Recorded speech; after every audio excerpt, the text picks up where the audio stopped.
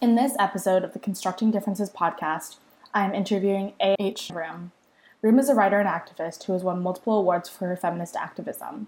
She has an MA in Canadian Literature from the University of British Columbia and has been published in the Vancouver Sun, the Globe and Mail, USAToday, and currently resides in Vancouver. Would you like to tell me about yourself and just anything you'd like to share? So since this is about my disability, I can tell you a bit about that. I had a head injury about 4 years ago that required that I relearn a lot of things. So learning how to walk and talk at the same time. I struggled with walking and balance. I was off work for 6 months. I struggle with computers. I struggle with video. I have a visual disability, a visual processing disability from it. And head injuries are this really weird disability because they can affect all sorts of things. I have intermittent aphasia where I stop being able to speak and process language. I have issues with balance and other things. I have issues being around other people and in public. And it's just like this really weird dynamic disability that's not very well understood, even by the medical professions, but definitely not by the general public. Wow. Well, thank you for sharing. I came across your work in the Disability Visibility book by Alice Wong. Yes. I think the essay was titled, My Novel is Dedicated to My Disabled Friend, Maddie. Yes. I was really intrigued by this piece because you talk about your friend Maddie and how you guys achieved a sort of interdependence. You also write about independence and interdependence because those are things and experiences that you've had at different times in your life. What is the process of finding interdependence for you? And what were the struggles and what were the joys in that process? Yeah, I think we're always interdependent. I think the whole idea that we aren't is kind of a false narrative. I mean, people bring us into the world. We aren't able to support and feed ourselves. Even if we could, who makes those things? So the whole idea that we are singular humans surviving in this world by ourselves is kind of an ideology of Western late capitalism that is really problematic and kind of invisibilizes all the ties that we have between people. But I think disabled people specifically often can't, need extra support and interdependence. And it is about recognizing that there are certain things that some of us are good at and can do, and that others can't, and vice versa. So interdependence is a bit like charity is to mutual aid. Charity is seen as a one-directional flow. It's seen as a flow of power, whereas interdependence and mutual aid is seen as a multi-directional flow, a circulation, and a different way of perceiving relationality and interconnectedness between humans. And I think interdependence is very much like that. It's a kind of figuring out, okay, well, how can we support each other in different ways? Or maybe I can support you, but you can support that other person over there. And what are ways we can work together to thrive better within the complex dynamics of capitalism, which for disabled people often means that we lose or struggle. Yeah, and also with this idea of capitalism comes the desire for productivity and success. And I know in your writing through the pieces that I read on, I think the website is Open Book. You write a lot about writing before your disability and also afterwards, and grappling with financial struggles continuously. How have your ideas of productivity, success, and accomplishment changed with the disability? And how might this maybe parallel with other fields of work or kind of modes of working? I mean, I think I'm still evolving. On that. I think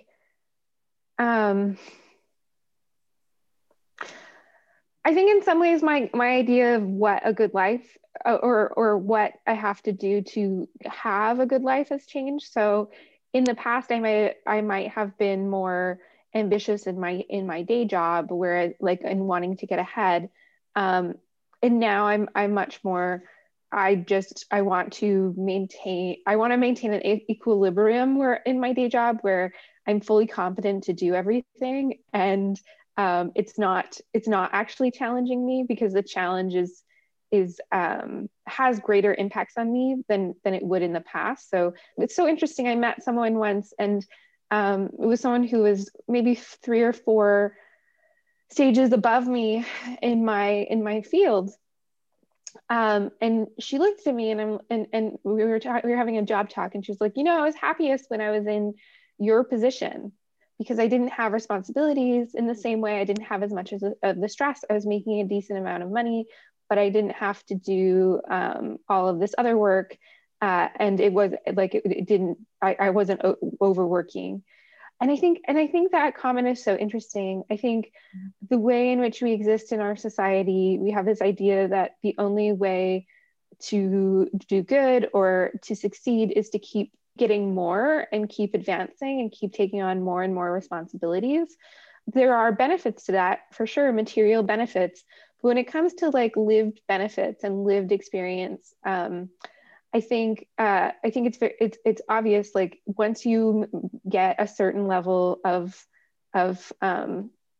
stability and safety and whatnot, there's a way in which advancing ends up bringing more complications in your life. And even if it brings more money, it might not necessarily be worth it.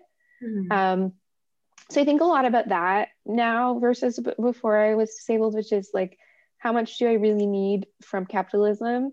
And then I think like in my personal working life, because as a writer, you have to have both a day job and a non-day job. Yeah. I think I'm much more, I think I have a lot of ambitions there still. But I have a lot of struggles in navigating how that works and what that looks like and how I can do it. And that's constantly a bit of a frustration, but it's something that I'm having to figure out and navigate. And it's really interesting because we think that disability is always going to make us less,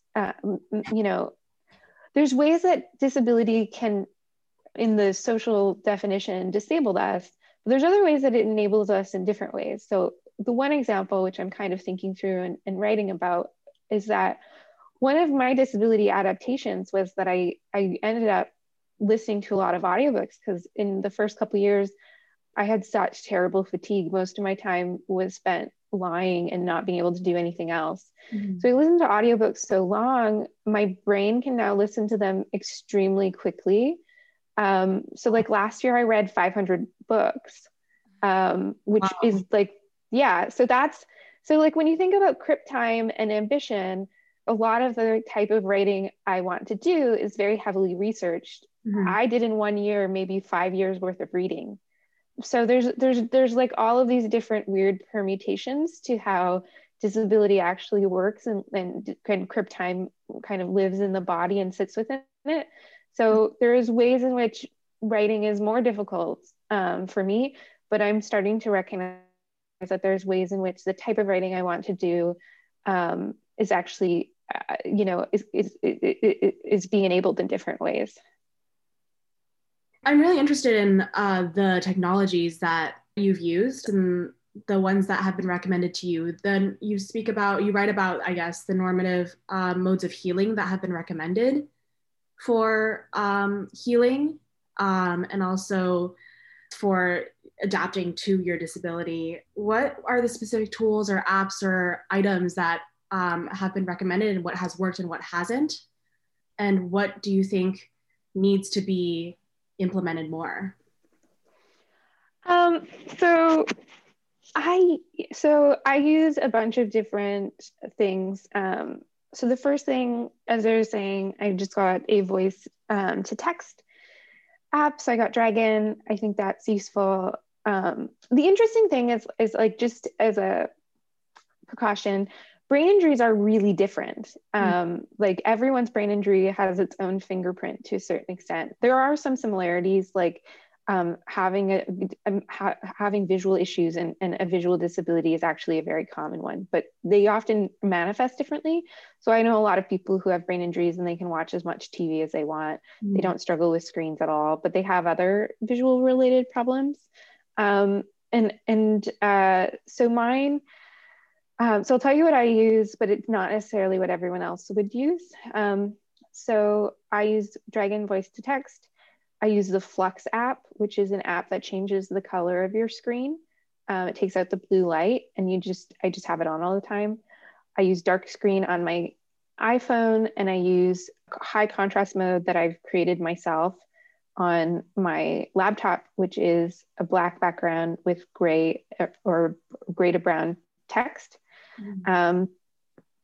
To read, my eyes are generally quite tired, so I use an app called Voice Dream, which reads books to me. I have access to SIGA Library, which is the Canadian National Institute of the Blind's library. So I get books outside of copyright because of my visual disability. Part of brain injury recovery is to be very active. Physical activity is really helpful. So when I hike, I use hiking poles all the time. The same thing when I snowshoe.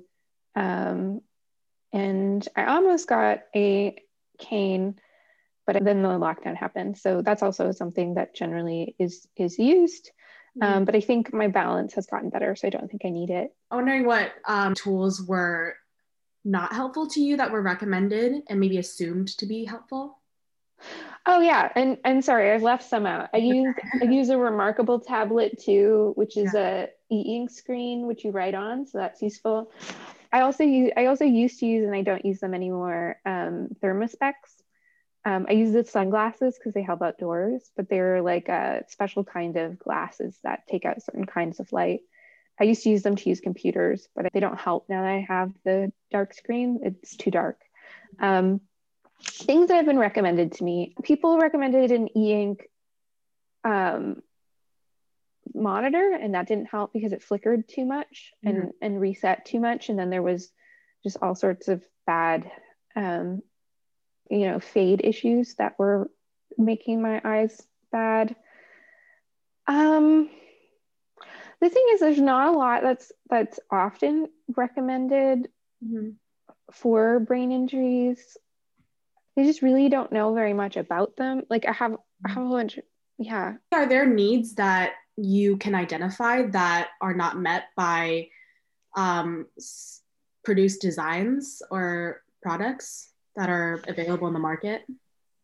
Yeah. So for example, the iPhone, so like I said, I have a very specific high contrast mode enabled on my laptop. I didn't know that was even possible for 3 years, or that it was useful. So so no one said, hey, why don't you try high contrast? They just said, try flux. No one said, try dark mode. I only tried dark mode when Apple switched over to dark mode, which is an update in September 2019.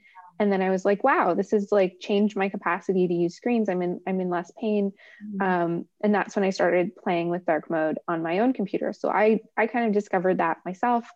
I wish that I stopped using Facebook because Facebook doesn't have dark mode on iPhone, whatever. I don't really care about Facebook, but the reason why I use Twitter so much, and I do use Twitter so much, is because it was the first app that had dark mode.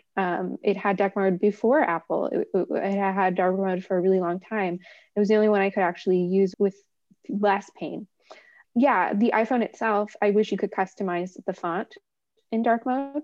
I've tried to buy magazines, for example, that can be read via app, and they don't have a voice reader. Yeah, it was completely inaccessible content to me because it would require me to look at a screen and read the whole magazine, and I couldn't.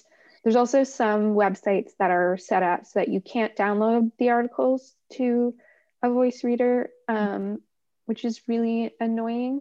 I could probably get a screen reader but I don't like screen readers. I've tried them and they don't fit my needs as well. There's a way in which, and from what I understand from people who understand the law around accessibility, the law is not that I get access to it in my preferred manner. It is that it is provided, like access is provided in some way. So the fact that I could use a screen reader to read it means that it's not legal to deny me the capacity to download it to my screen, my voice app. Understood. Which is annoying. I'm wondering, what does alliance and support or solidarity mean to you? And what are some strategies or specific action items you would recommend to those around you, and maybe those that are not disabled and may not share those experiences, but would like to support those who have those experiences? I think believing disabled people is the first step, because I think so often disabled people are not believed. I think being someone who is willing to listen to disabled people and like, it's interesting, I've improved, but there's a time when everything is so terrible, you end up talking a lot about it. And a lot of people, that's their experience with disability. There's a way in which people who are non-disabled will be like, well, everything's about disability for you, or people are always reacting to you in like about disability, and affirming that like it absolutely often is that way for disabled people, and being someone who believes that and trusts that is useful. I really like people who ask me what my access needs are. There's a concept called access intimacy that Mia Mingus speaks about. And so like people asking me what my access intimacies are and listening to them.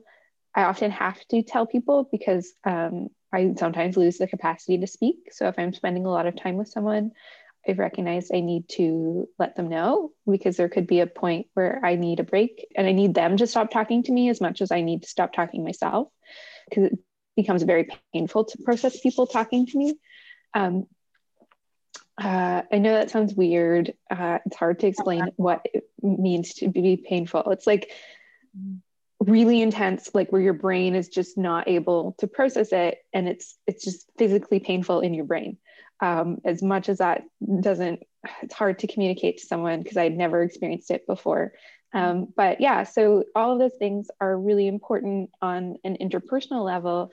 And then working on more political levels of like, what does accessibility look like in the areas that you're a part of, whether it's a community organization, whether it's a workplace, whether it's, society at large. There's all sorts of ways you can support disabled people in those arenas. That's great. As a concluding question, I'm wondering, what are you hopeful of in the future, and what are you going to continue to write for and work for? So I think my hope in my own work, I'm working on a auto theory memoir about invisible disability, which will look at, I could write a memoir and be like, all of these people are bad. Look what they did to me. And that would be a normative memoir. It can eventually do some things. People would feel bad about me. Maybe they'd feel bad about ableism, but they'd put it elsewhere and they wouldn't actually see the main causes. So I'm writing an auto theory memoir that says, this happened to me. These people were embodiments of these refracted discourses of ableism that ended up finding me as a target. And like the people, although they kind of were shitty, but the problem is these discourses, and they're deeper and they're foundational to our society and how we work and all of our institutions and interpersonally and what we expect from each other and how we believe each other or don't believe each other. And so like, I am interested in spending my time and my energy combating those in a way that kind of personalizes it so it's a bit more accessible to people than theory. So I guess what I'm hopeful is people who are writing new discourses around ableism, but attacking it from some kind of foundational perspective to try to undo that ideology, but make it a bit more accessible than a lot of theory is for people who might be experiencing ableism or people who might be committing ableism or institutions that might be reproducing it. That sounds incredibly exciting. I really like the idea, and I've experienced, I guess, fighting some kind of problem from various angles as a really successful strategy. But thank you so much for sharing and talking with me about your disability and all your work. And I'm really excited to read your memoir when it's finished. It sounds really incredible and really exciting. Thank you for listening to an episode of the Constructing Differences podcast. To find out more about this project, visit representationsofdifference.com or at representationsofdifference on Instagram. Special thanks to Jan Deirdrich for helping me through the IRB approval process, Dr. Olwan for provoking my thoughts on solidarity, and Professor Lori Brown for being my mentor on this project and so many others. Finally, thank you to all the participants who agreed to speak with me on Zoom throughout the month of April. Your time, words, and thoughts were greatly appreciated.